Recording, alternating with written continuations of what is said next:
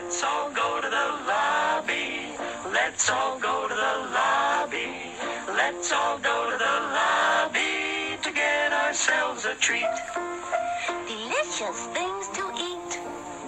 The popcorn can't be beat. The sparkling drinks are just dandy. The chocolate bars and the candy. So let's all go to the lobby to get ourselves a treat. Let's all go to the lobby for the concession stand with your host, J.W. Caldwell. Yes, welcome to the latest edition of the concession stand.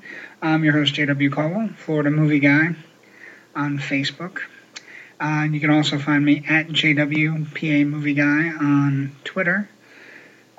Big week, lots of good stuff going on as we quickly unfold through the summer of 2016. Movies are kind of doing okay, but we had a big weekend. Finding Dory jumped to the top of the list. And although box office was down this Father's Day weekend, 6% from last year had the double 1-2 punch of Inside Out and Jurassic World in its second week. But Finding Dory did open. Finding Dory is now the all-time animated box office opening, biggest of all time. It's second best for June, 135.1, which is, of course, behind last year's Jurassic World, which was gangbusters. But Finding Dory did very well. People love it. It's going to have a big, huge second weekend, which may or may not be enough to keep Independence Day Resurgence in its place. We'll have to see about that. Also, another big movie that opened this past weekend, Central Intelligence. There was an audience for Kevin Hart and Dwayne Johnson. Did very well. Lots of good movies that it, in the footsteps of. But it had a great weekend. And the other big shocking story about box office is Warcraft, because Warcraft is humming along, not doing great domestically. It's kind of like in 4th or 5th place.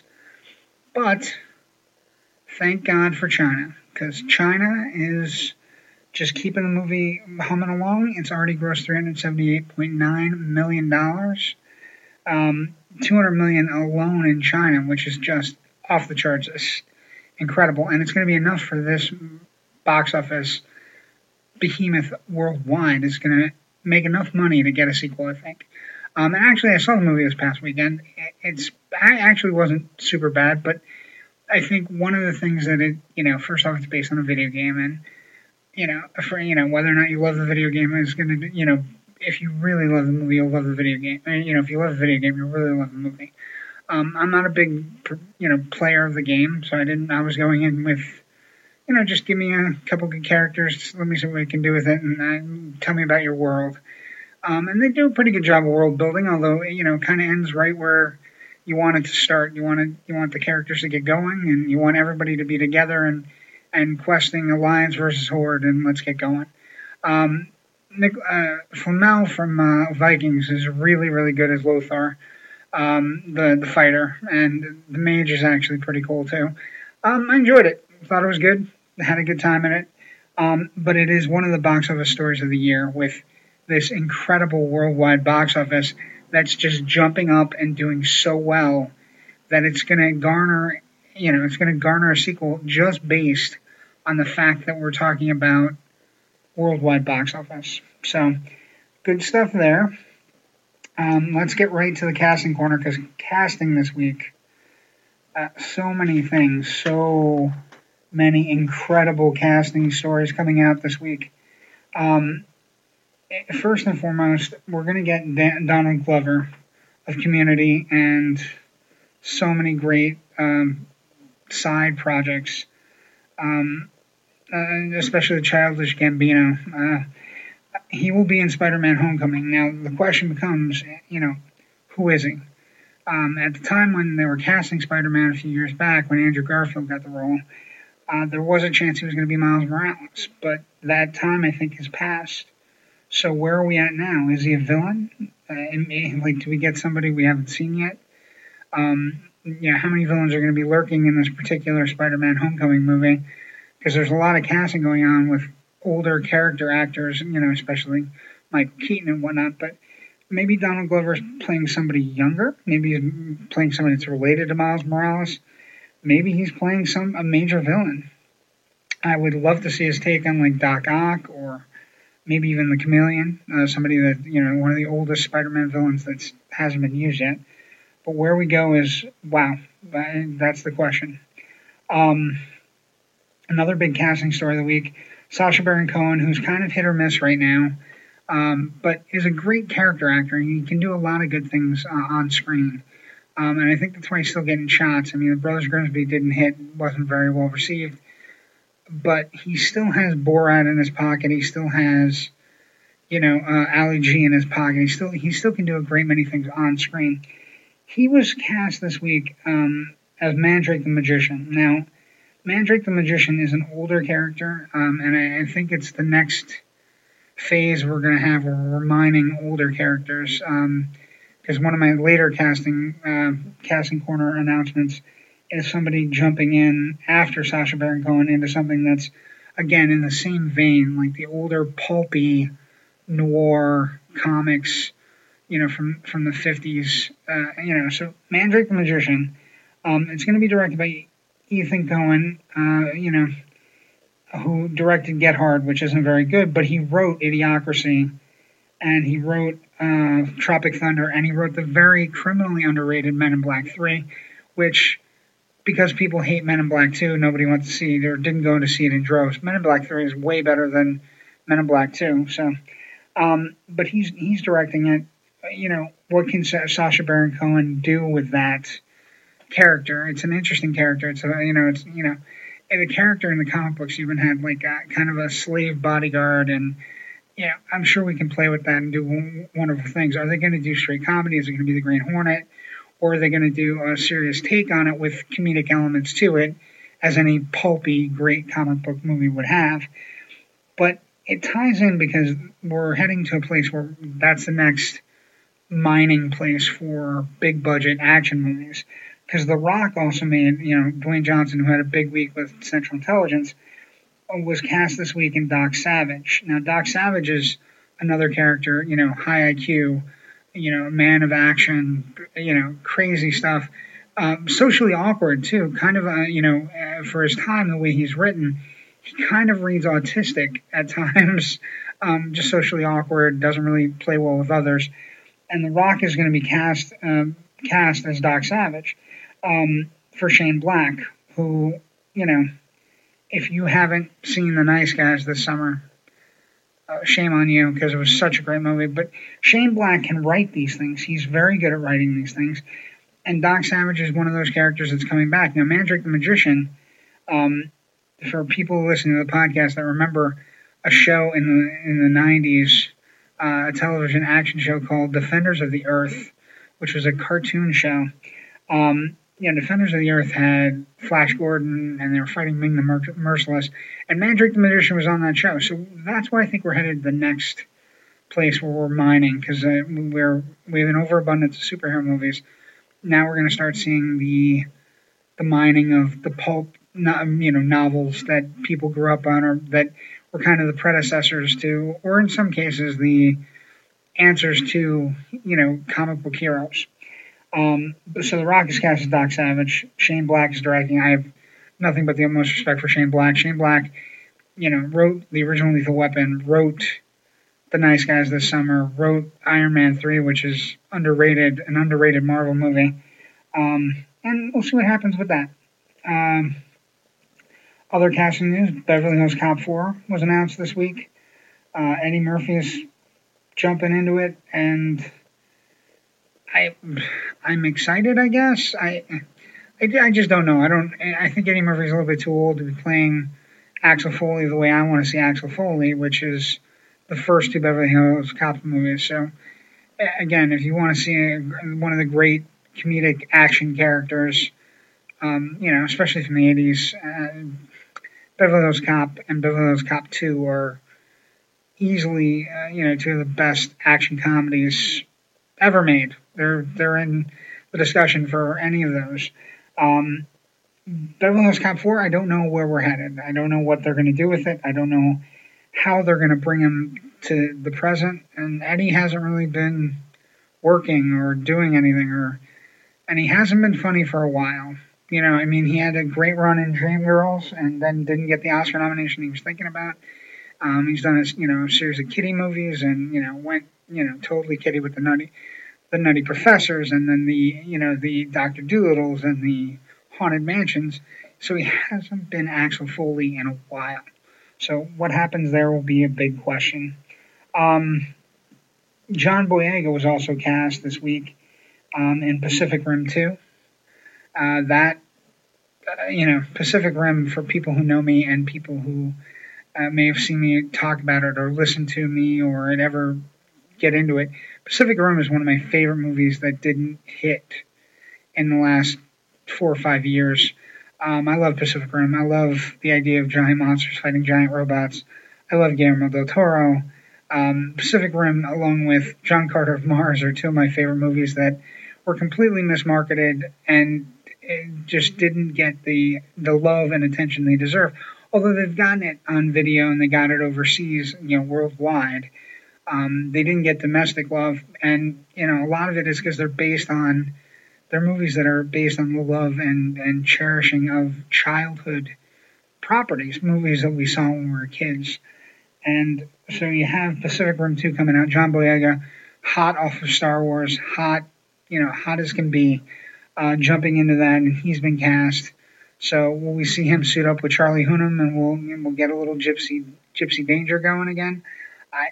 Couldn't get more excited. John Boyega, actually, we're going to talk about a John Boyega movie that, if you're a fan of Star Wars, if you really liked him as Finn, you're going to jump in right away and basically, you got to see it. It's we're going to talk about it a little bit later when we're talking about Independence Day Resurgence, which is a big movie coming out this week. So, some other things that are going on. Bruce Willis was cast in Eli Roth's remake of Death Wish. Now, Death Wish, the script has been kicking around for a while.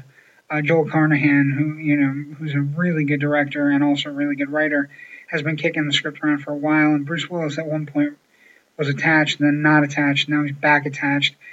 And whether or not we get if it's going to be the classic kind of setup of the original Death Wish, which is, one of the classic 70s movies, Charles Bronson and the ultimate tough guy, basically very graphic, violent, Death Wish, and before Death Wish 2, and then it became kind of a parody of itself. But the first two are gritty, gripping, dealing with all of a sense, morality and rage and what you're willing to do and how far you're willing to go, vigilantism. So we'll see what happens there. Bruce Willis, he's an action star, so very hard to see him as an everyman. And I think one of the things that I'm scared about is that Bronson was able to achieve the everyman persona so succinctly in the first Death Wish and Death Wish 2, that it was able to overshadow his action star roots. And whether or not it will remain to be seen whether or not Bruce Willis can pull that off. And I have hopes, but Bruce recently has kind of, gotten away from being Bruce Willis, the actor, action star. It's more Bruce Willis, action star or movie star or whatever the hell's going on, where the ego is kind of run rampant. So hopefully we can get, a good sense of where it's going and what's happening with it and how we can, maybe see Eli Roth's vision for the script, which, I hear is pretty good for a remake, and whether or not they can pull it off. I'm hoping they can, but I'm also kind of leery about it. I'm not going to lie. So the other biggest news, if you're a horror movie fan of the week, isn't really casting per se, as a more of a jump back. All of a sudden, the Halloween franchise has been kind of picked up, and It's about to be resuscitated by Jason Blum and Blumhouse. They're doing all the horror movies. They're the premier right now, big budget horror house. The Insidious movies, and a lot of stuff. Their Ghost House production house is doing a lot of good things. Trying to keep big budget horror films relevant and also trying to make them profitable, which isn't is easier said than done. They recently picked up the rights and are remaking or rebooting or whatever they're going to do with the franchise for Halloween. So Michael Myers, my favorite of all time, my favorite horror icon of all time, I love Michael, is getting rebooted. But the big thing here is they went to somebody that's kind of been left out in the cold. They went to John Carpenter, who made the original Halloween and did so many great movies in the 80s, and who's kind of been left for, Hollywood dead for a long time because people don't get him, or people don't, a lot of his movies get cut by the studio and they don't understand what he's going for. And he's such an auteur in the truest sense of the word that, he's, a tough, older, seasoned filmmaker who was disgusted by the Hollywood system and basically has allowed, that disgust to stop him from making movies, which is a terrible thing. Jason Blum has decided he's going to bring him in, and we're going to have him executive produce and reinvent the franchise again. And it couldn't come sooner. I love Michael. I've always loved Michael. I've always been upset with regards to where Michael went with the zombie films, because I absolutely hate the Rob Zombie version of Michael. I hate the Rob Zombie version of Halloween. I hate Dr. Loomis in Zombie's version. There are so many things I hate about the Rob Zombie Halloweens that I could do an entire show on it, just going point by point. But I won't do that. With a happier time coming, that maybe we get our Michael back. Maybe it's with filmmakers that actually care about the franchise. Maybe it's with filmmakers that care about John Carpenter and his place. So many great movies, so many things that he's made, that were just ahead of their time, or, just discovered and basically, didn't do as great when they first came out in theaters, but now are beloved by the nerdery like myself. And so, I hope everything works out. I hope they can reinvent the franchise and go from there. Okay. So you got a lot of good things going on. You got a lot of great things coming out. And it's, a week before July 4th, the July 4th holiday. So let's go to new releases. Biggest new release of the weekend, obviously, is Independence Day Resurgence.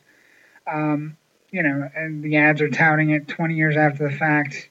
Here we are, with a sequel that I don't know that I'm thrilled with. I don't know how excited people are about it. I don't know why. There are a couple movies this summer I just go, why are we doing this? Is it just, to put on the nostalgia cap? Now, this movie does have potential, I will say, on my podcast, to be the nostalgia movie of the summer that gets everybody out of their seats and drags everybody to the theaters, families. It happened last summer with Jurassic World, that all of a sudden, dropped, hit. Nobody was expecting it to hit the way it did. And once it did, it was chalked up to nostalgia, chalked up to whatever. The movie that has that potential this summer is Independence Day Resurgence.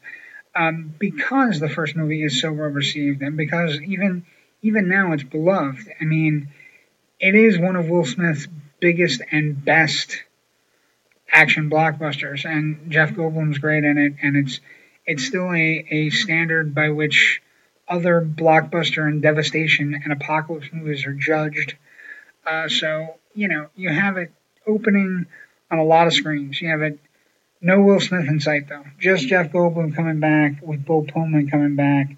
No Will Smith. Liam Hemsworth. Jesse Usher, of course, playing Dylan Hiller, which is the little guy from the first one. So, basically, following in his father's footsteps. And they've done a nice viral marketing campaign, if you want to check into it, about what happened to Stephen Hiller, what happened to the pilot, Will Smith's character from the original Independence Day. You don't want to just say, well, we couldn't afford him now. We couldn't afford him in our little big budget spectacle. He's too big. And the funny thing about it is I would have assumed he would be president by now because he was the hero of, Independence Day. But anyway, so that movie's coming out. Roland Emmerich is back. Here's another scary thing. The first one's written by 2 people. This one is written by 6. And there's no press screenings for the movie, so I don't know. I do think it will have nostalgia factor. I think one of those things that could benefit greatly for the movie is if it wears its heart on its sleeve and doesn't strive to be anything more than a popcorn blockbuster that gets everybody jacked and sends people out into out into the world after 2 hours of enjoyment where we beat some aliens up and take our planet back. I think it's going to have a big weekend. I don't know that it can get past Finding Dory in its second weekend, but it does have the nostalgia factor. And nostalgia right now is an incredible thing at the box office, and it's an incredible thing for people my age. A quick story about Independence Day. I have a good friend, Ren Schmidt, and my father, Gary Caldwell, and also a nice gentleman named Ron Angeli, all play into this story. When I was younger, my dad ran a movie theater for United Artists, and he knew Ron Angeli from a time he ran a movie theater in Scranton, Pennsylvania, at the Viewmont Cinema that was opened at some point in the Viewmont Mall. He knew Ron Angeli, who eventually would be a major player with United Artists, that chain. And Ron Angeli invited us down to see an early screening of Independence Day. So we packed up a car, and it was my friend Ren and my dad, and we went to Ron Angeli's theater and saw Independence Day before anyone else. And actually, some of the special effects weren't completed. And it is one of the seminal movie-going events because it was just a great day and a great weekend that I had with my dad and my good friend Ren.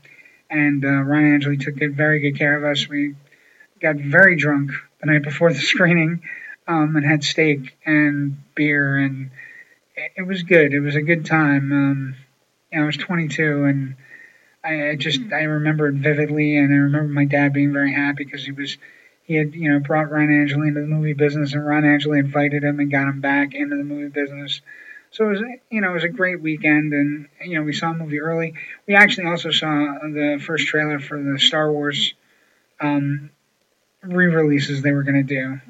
The trailer was on the front of Independence Day, so we sat in the theater, saw Independence Day early in a very big theater in Philadelphia, and so it's one of those seminal movie-going events from my childhood or my younger days. So I hope it's going to be good. I don't know. I just don't know. And I'm whispering. Also opening this week, one of the things we do when we talk about new releases, Independence Day is a major new release. So what should you be looking for digitally or online or to rent or to buy or something basically that could put you in the mood for a good alien invasion? I have a couple, and I'm going to give them in no order. We talked about John Carpenter getting back to Halloween. If you want to see a great alien invasion movie that plays tremendously well right now and is an incredible movie, They Live. Roddy Piper, yes, the wrestler, the classic wrestler, Roddy Piper. And basically, it's an alien invasion movie, and if you haven't seen it, I won't spoil it, but it is as incredibly evocative of today as it was in the 80s when it came out. And basically, aliens have invaded, but they've kind of done it in a fashion where we don't even know they're here. And it's a great movie. It's genius. It's a fantastic sci-fi movie. It's a fantastic invasion movie. And it is John Carpenter, so it's really well done. And I can't think of a better way to have fun watching alien movies than to watch They Live and then go see Independence Day. The original Independence Day has got to be on the list because, you should see it before you go see the new one anyway. So do that. Killer Clowns from Outer Space actually is also an interesting pick because it's an invasion movie with giant clowns that are from outer space, and it doesn't get much better than that. But also because it's kind of an amazing thing. They're actually getting ready to reboot it as a miniseries. I think it's going to be on Netflix or Hulu or Amazon, one of those three. So you have, killer clowns. They, the way they go about and they catch people and they do things. There's a cotton candy thing in it that's just terrifying. And it's great. The only way to kill the clowns is to pop their noses, which, that's fun. But you should see it. And the other movie that I'm going to recommend, if you're in an alien invasion kind of mood and you really want to see something that's cutting edge cult movie, amazing, John Boyega, before he became Finn, before we discovered him. And the reason I think he actually got Star Wars from Abrams, there is a fantastic movie called Attack the Block. And it's basically about British youth hoodlums, young kids, basically stopping an alien invasion, and it is tremendous. The creature design is very interesting. I will toot the horn for this movie until I go into a grave. It is such a great movie, lots of fun. The Cockney is a little bit tough though; the accents are rough, but it is a fantastic movie. You should check it out. So, Independence Day, the original, Attack the Block, Killer Clowns from Outer Space, They Live. A good way to start your alien invasion movie-going week before you see Independence Day, Resurgence. Also opening this week, The Shallows, which is Blake Lively. It's a shark movie. It's a shark surfing movie, so it looks interesting. Again, no reviews are being made for it. I do love man versus nature movies, or woman versus nature movies, depending on however you want to say it.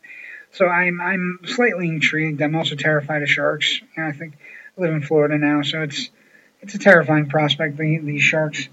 But, you can't talk about shark movies in the summer without Jaws. Jaws is one of my 5 favorite movies of all time. It is the piece de resistance of action-adventure movies. It is, man versus nature in all its glory, and it cannot be equaled, and it'll never be remade or anything like that. So check out Jaws before you go see The Shallows, although you might not want to do that because once you watch Jaws, The Shallows might be insignificant. Another great shark movie is Open Water, which is, it's kind of set in real time. It's about 2 divers that get left on a trip, and the whole movie is basically about them trying to stave off shark attacks while they're waiting for rescue. It's an independent. It's pretty well shot, and the acting is not great, but it's real. They're very, they seem real. They seem terrified, completely terrified.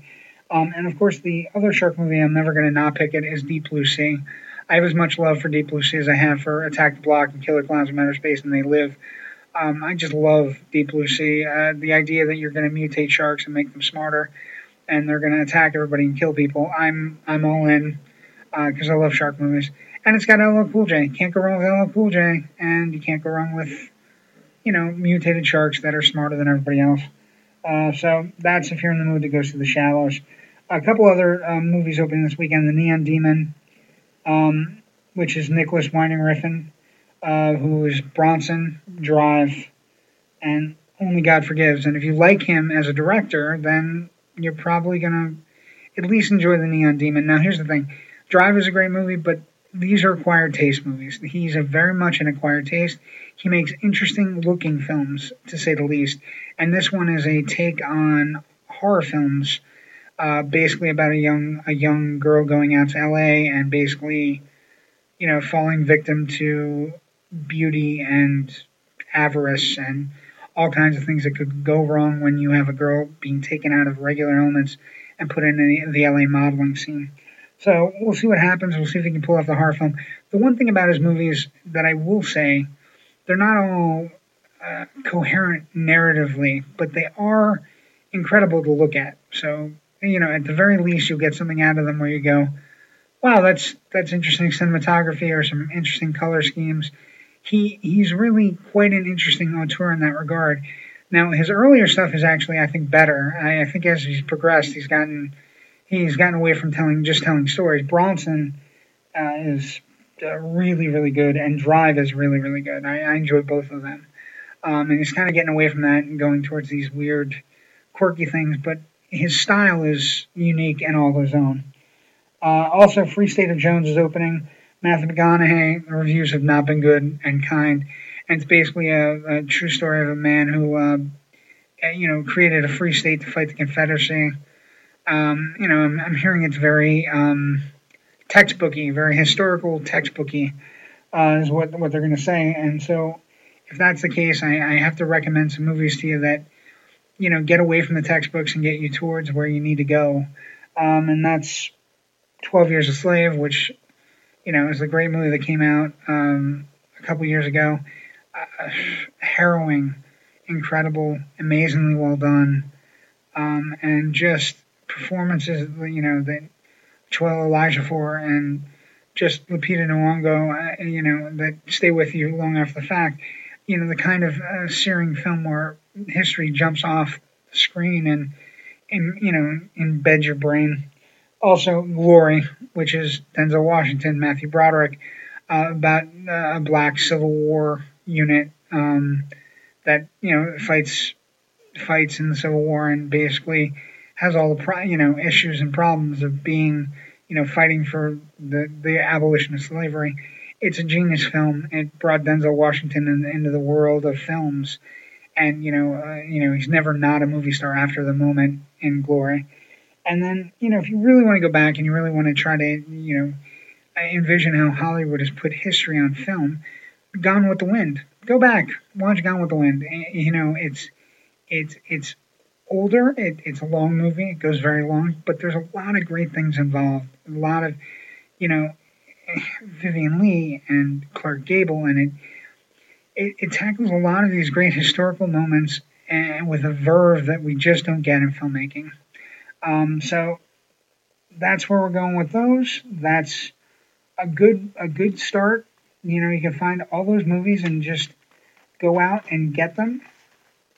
And I want to talk a couple things before we end the show this week. I live in Orlando now. I live near Orlando and Deltona, which is a couple, about a half hour, 45 minutes out of Orlando. And this past week has been terrible for folks, in the Orlando area and the surrounding area, Central Florida. We had a singer shot and killed at one of her concerts. We then had the incredible tragedy at the Pulse nightclub, which I can't even put into words or comprehension. People with doing things horribly to our fellow human beings. It makes me sad on a much, on a cellular level, because I'd much rather just talk about movies and get people going and get excited about art and get excited about entertainment.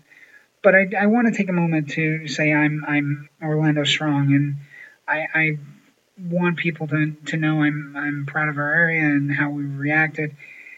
And I want everybody, the friends, family, everybody that's been affected by the tragic events in Orlando, with the Grimmy shooting and with the Pulse nightclub and with the child that was killed at Disneyland as well. I'm thinking of my thoughts and prayers are with you and your family. And my thoughts and prayers are also with the family and friends of Anton Yelchin, who died at 27 years old. Incredible tragedy, because I feel like the young actor would have done great things.